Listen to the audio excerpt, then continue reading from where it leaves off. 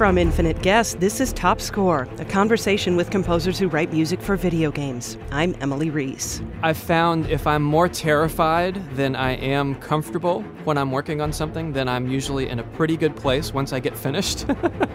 And I was definitely terrified most of the time for this. That's Jason Graves talking about his music for the new game The Order 1886. He was scared because he took some risks. And if you heard him on Top Score, he was just on a couple weeks ago talking about his music for Evolve. This is completely different from that music. And he even surprised me with his choice of instrumentation and exposed, honestly, some of my own listening weaknesses.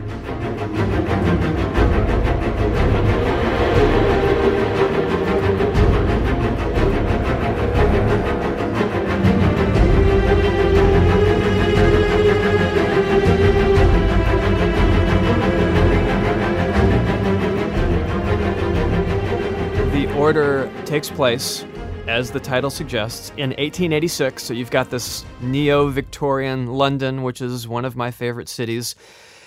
And first of all, it looks absolutely incredible. The visuals, the lighting, the design, everything's just amazing. I mean, I just sit and watch it without any sound at all. But then there's the story, which really goes back to Arthurian times and the knights, but in 1886, you have this group of people known as the Order. Cue credits.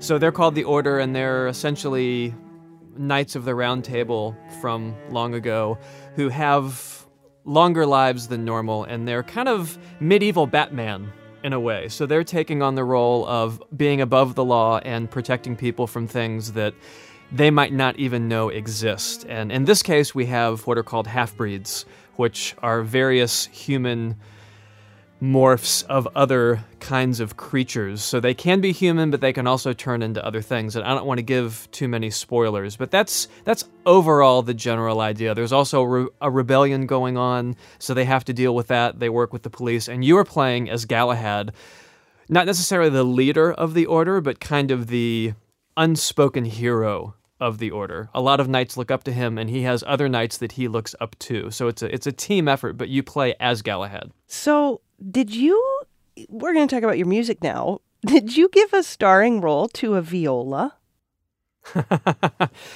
You know, I dated a violist in college, and I kind of fell in love with the instrument. And we've had this conversation before. I tend to gravitate towards more, I wouldn't say unusual sounds, but I guess I gravitate away towards the usual expected kinds of sounds. And whenever I write for strings, especially if it's a smaller ensemble, I always try to feature the viola. I think I did that in the string quartet stuff for Dead Space 2. I mean, I'll write the viola in a higher register than everybody else and make them the violins, who are usually the snooty melody players. The viola's stuck doing all the counter melody, middle of the road stuff. I put the viola up high and I drop the violins down low.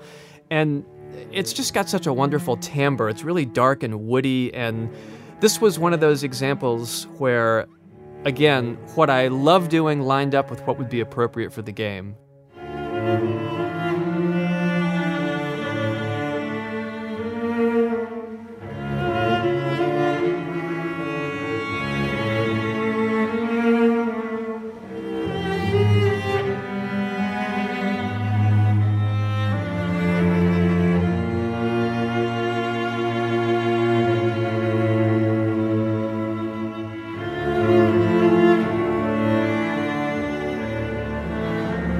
First thing I did when we were talking about music was I thought, could we do it without any violins whatsoever? Which means that then the violas are automatically in the foreground. Yes. So is that what you did for the whole score, though? There's violins in the score, right? But there's not a single violin in the score. Are you serious? Yeah, it's 18 violas. STFU. Oh my gosh. Wow. Yeah. See, and this is, I've always struggled with personally hearing the difference. It's always been hard for me because I'm not a string player, so I'd say 90% of the time for my whole life, every time I hear a viola, I don't really even think about the fact that I'm hearing viola. So, wow, I love it. Okay, so Bach did this. This is not exclusive to you. Bach did this with one of his Brandenburg Concerti, and it's one of my favorites, number 6.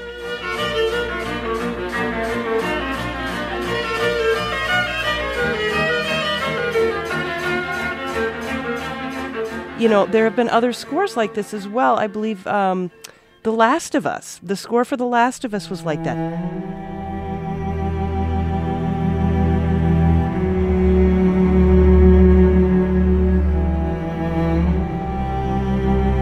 Now, what this does, I'm sorry, I'm just nerding out so hardcore on this, but this is great because it really warms up the orchestra, doesn't it? Exactly.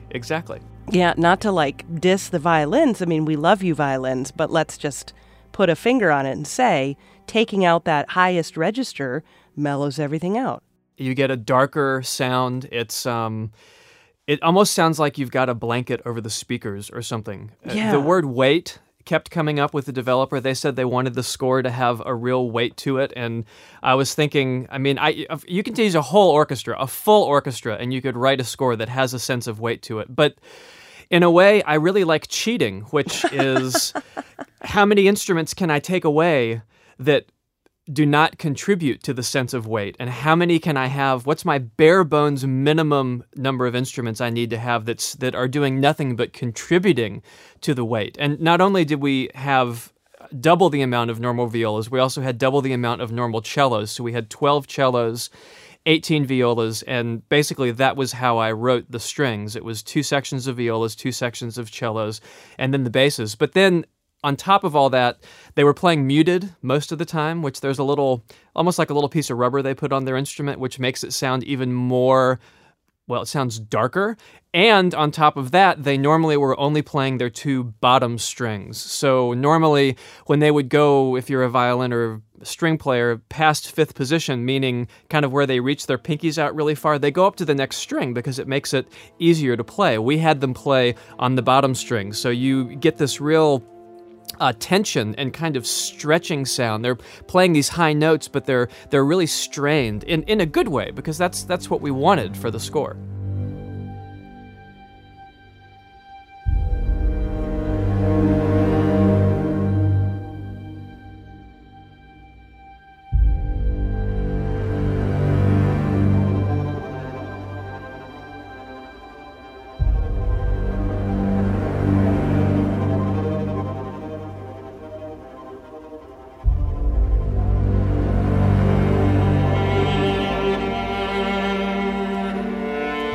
Let's talk a little bit more about that because, for non-musicians, particularly non-string players, this is a probably foreign concept to them. So instead of using all 4 strings, they are playing notes on the bottom 2 strings that they otherwise could be playing on those higher strings. But by playing them on the bottom strings, it gives a warmer, heavier sound, right?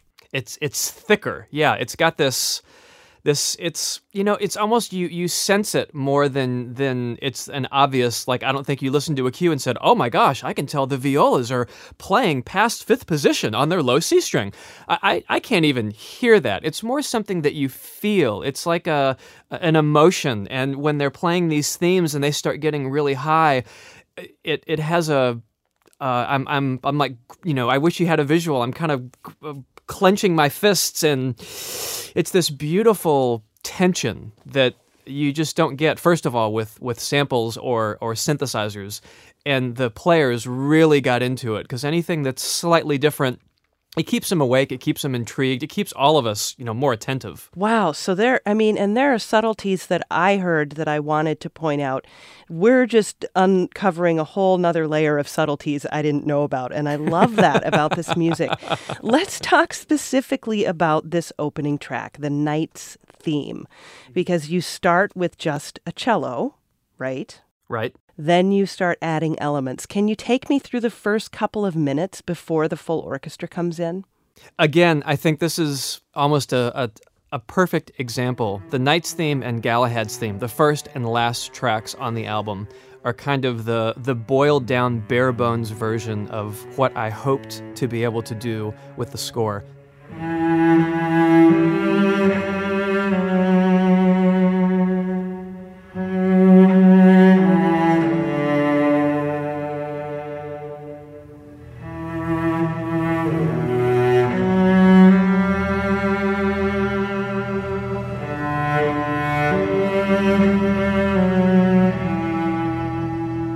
And both of them start with solo cello. Now, I know I've said that I love viola. I also love cello. And in the upper register, too, it just has such a longing, beautiful, mournful, kind of lonely sound. So having those two together, the cello solo and the viola solo, to me is the score, kind of wrapped up in a nice, neat little package. One of the things that the developer wanted and that Sony wanted, and by extension that I wanted, was to have something that could play that wasn't necessarily different. It's not some crazy sound effect or a weird harmonic convention, nothing that takes 60 seconds to explore. We wanted simple, immediate, and recognizable, which, of course, it's not the easiest thing in the world to do. But again, how many instruments can I take away, and what's my bare minimum? So I thought, okay, 2 solo strings, solo cello, solo viola. You've got melody in the viola, counter melody in the cello, and that's about as simple as we could get. And the strings, being that we're in 1886, were just a natural choice to kind of feature strings. So I love the idea, kind of like Dead Space 2, of having these diverse sets of instruments, 2 solo strings versus, a 70-plus piece ensemble. And then you get the contrast. Now, I haven't, of course, talked about the piece at all, but we start with solo cello. The solo viola comes in and plays the theme, and very slowly, over about 30 seconds, another viola sneaks in, and then a third viola, and then we get the rest of the orchestra.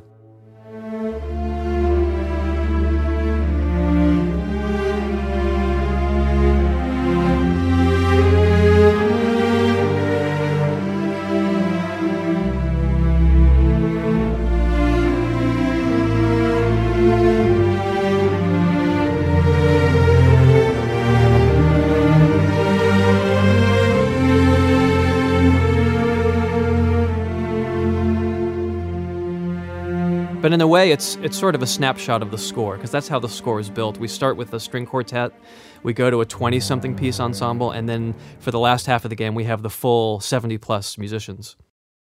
So there's this 4-note motive that, am I right?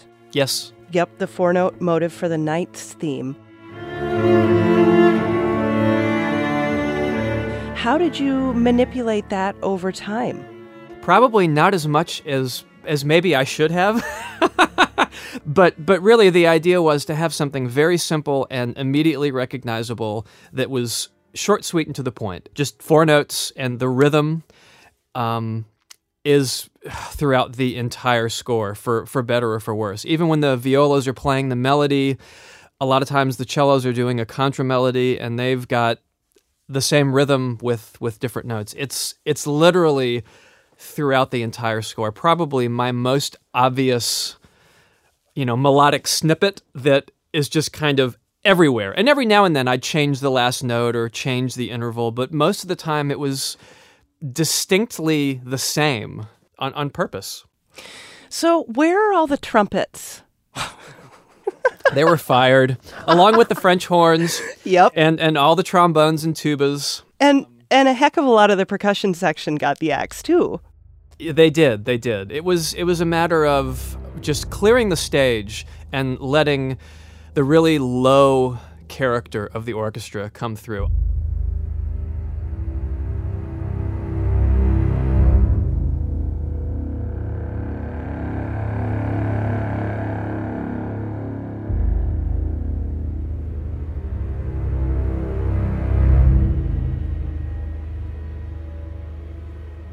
The first thing I did was I wanted no French horns, because that was let's face it, in modern Hollywood scoring, which can be extended to video games, the heroic French horns and the kind of staccato violins are the 2 most recognizable symptoms of today's music. So I thought, well, let's get rid of those.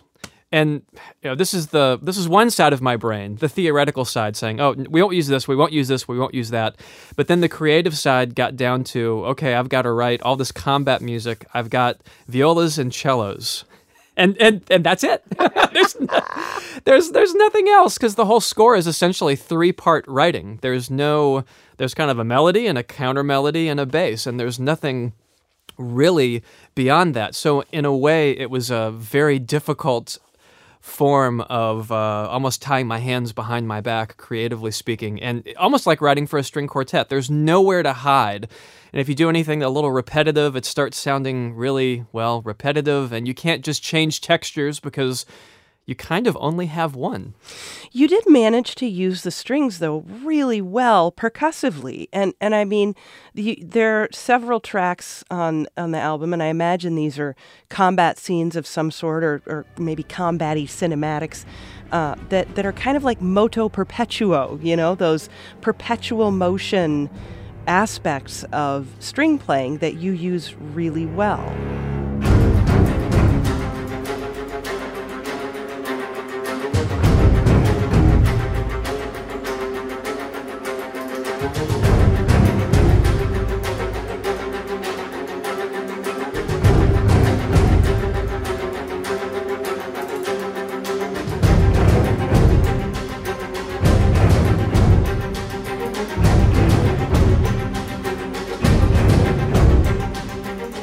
Appreciate that. Thank you. That's, well, drummer. So I feel like we've had this conversation many times before as well. But being a drummer and a percussionist, I've always felt an inherent need to run as far away as possible from the tried and true drum, 4-bar phrases and using drums to drive the motion of the music forward. I would much prefer to have the drums just doing some little accents here and there, like a cymbal roll at the end of a phrase, for example. I don't think I've done that in years, just because for me, as a drummer, I'm just like, I've done that before. But having the strings, especially because they can play, although they were getting tired on some of these cues, but they can just kind of hack away, and I can trade back and forth and get that energy out of the strings. And it's a lot more interesting because it's also melodic and harmonic as well as rhythmic. Yeah, I thought that was really effective, and there are several tracks too where you use it in just really creative and different ways. Commandeered.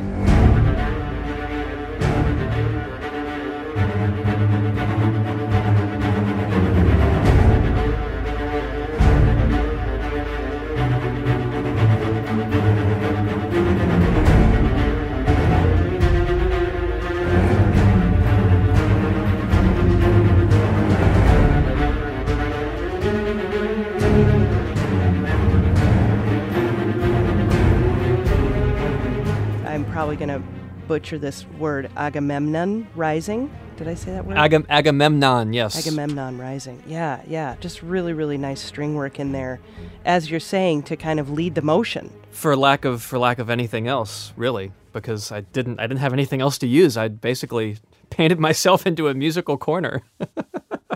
So what other kinds of low sounds did you take advantage of in the orchestra? We talked about, all the low strings, cutting out the violins. I mean, were there contrabassoons, low instruments like that? Oh, yes. The woodwinds were my first. There's not a lot of woodwind writing in modern music now, film, TV, or games. I think it's seen as a little cliche and kind of old school now. And I hadn't had a chance to do much with woodwinds lately, but I knew from the beginning, if you're talking about dark, heavy, moody, I thought, low woodwinds. I've always loved Bernard Herrmann, all the way he would use the low. It's more of a textural thing. Woodwinds are texturally supportive. They're not often brought to the forefront. So with that in mind, I didn't just want to use the low woodwinds that would normally be in an orchestra, which would be, maybe two bassoons, maybe a contrabassoon, a bass clarinet, and then maybe a contrabass clarinet.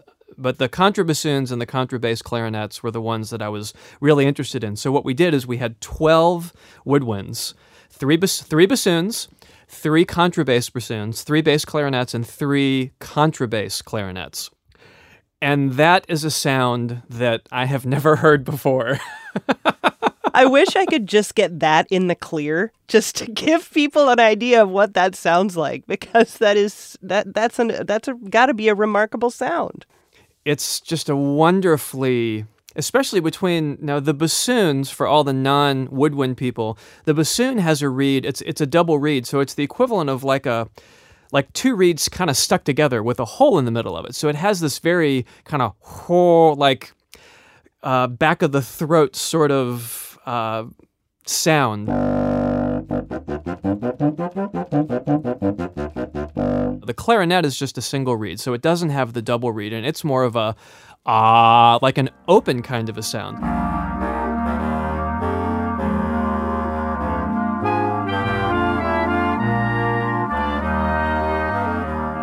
Having them play together, a lot of times they just played the same notes, but it was the difference in the timbre of the instrument, just the way it was built, that made such a great sound.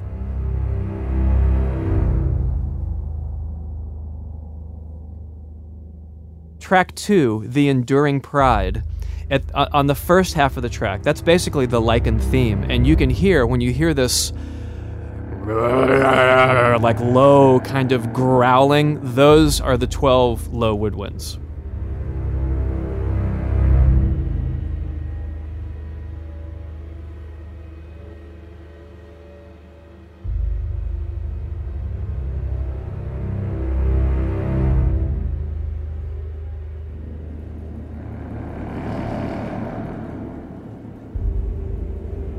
Love it.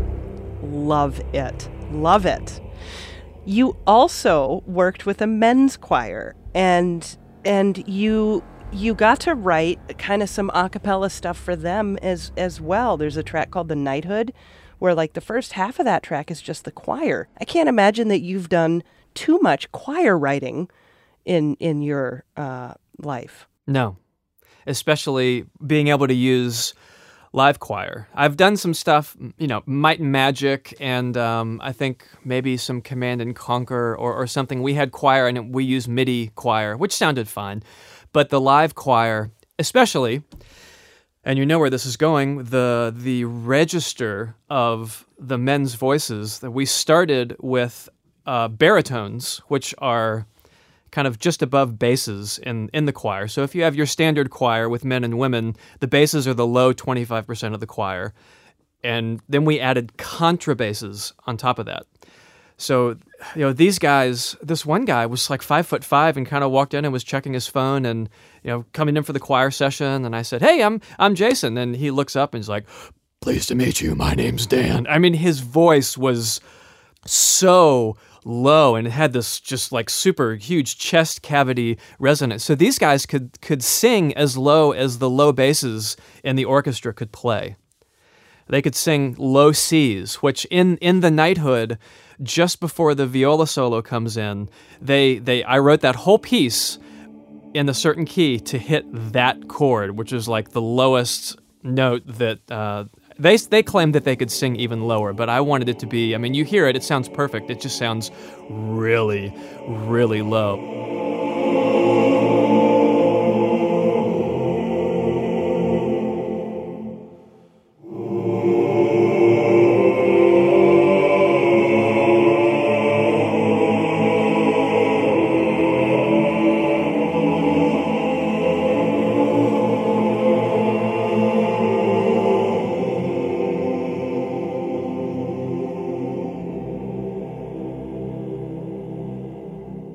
When you see it with the visuals, now there is a female in the order, but most of them are guys.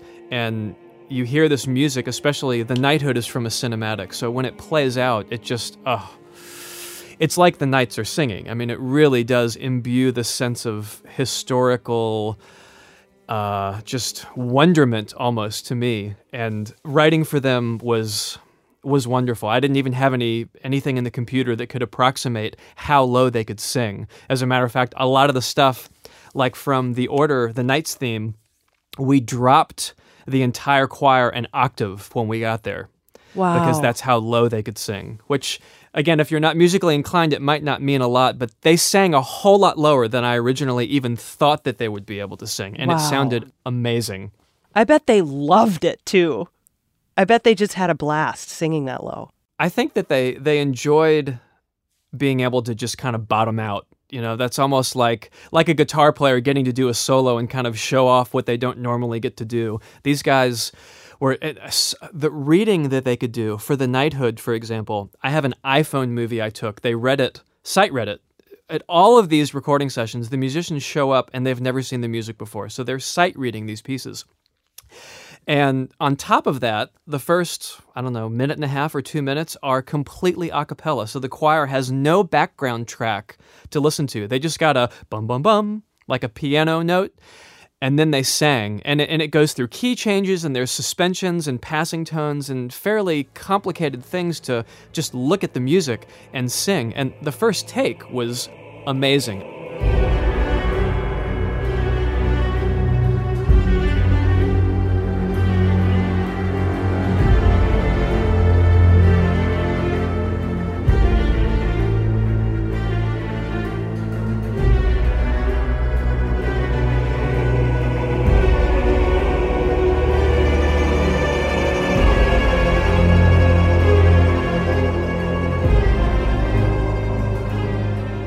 I was just blown away. And we were at Abbey Road and the musicians, and it was a career highlight for me, especially the choir. Well, I was going to ask you about Abbey Road because I know in the past you've had a chance to use like your neighbors, because I know you have really talented neighbors who are symphony musicians and stuff. But this was different. This was in London, in the city in which the game takes place. Exactly. And that was a wonderful coincidence. That wasn't the driving factor behind choosing Abbey Road. The bottom line really was the instrumentation, the number of violas that we wanted, and especially the low woodwinds, those contrabass clarinets that I mentioned, and we got the ones that had an extra low extension. There's only, 10 of these in the world. So the fact that you can get 3 of them in a single studio is a pretty big deal. And there were a couple of times where I was hearing, like a Debussy kind of sound in some of those chords and colors and shifts, and I thought that was quite appropriate for 1886. Well, there you go. It was definitely a palate cleanser for me because, as you know, Evolve just came out last week and The Order is coming out this week, and probably 3 different times I had milestones, which is another word for deadlines, that were the exact same day for both games. And I would work on The Order in the morning. Like, I very specifically remember writing that cue for the Knighthood. Came in at 9 a.m., wrote it from 9 to noon.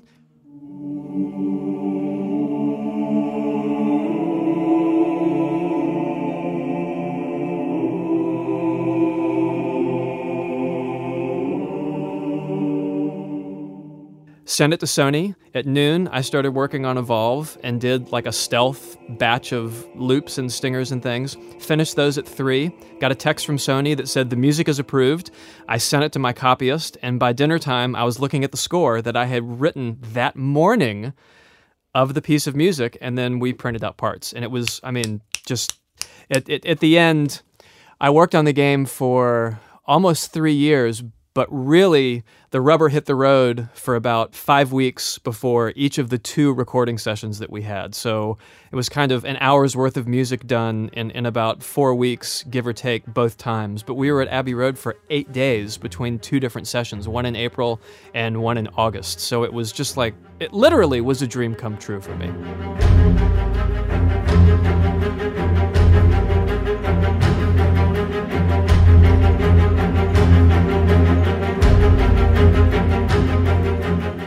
Thank you so much, Jason. It was such a pleasure to talk to you today. Oh, it's always wonderful to talk with you, Emily. And thank you for listening, and thank you for the positive vibes that totally makes my week.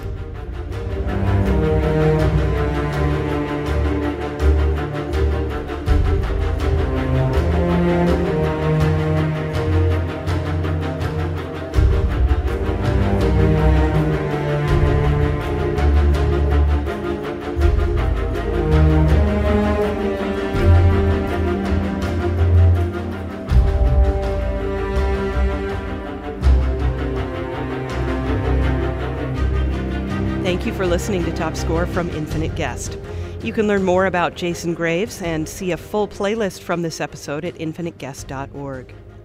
I'm excited to welcome a new daily podcast to the Infinite Guest Network, TBTL, the show that just might be too beautiful to live. Luke Burbank is the host, and he's a frequent panelist on Wait, Wait, Don't Tell Me. Every day, he and co-host Andrew Walsh talk about pop culture, the news, the inane details of their daily lives. It's oddly compelling. Give it a try at infiniteguest.org or search for TBTL on your favorite podcast app. Top Score's production assistants are Pierce Huxtable and Nina Patek. Top Score is supported in part by a grant from the National Endowment for the Arts, Artworks. Follow Top Score on Twitter and Facebook at Top Score Podcast. That's Top Score. I'm Emily Reese.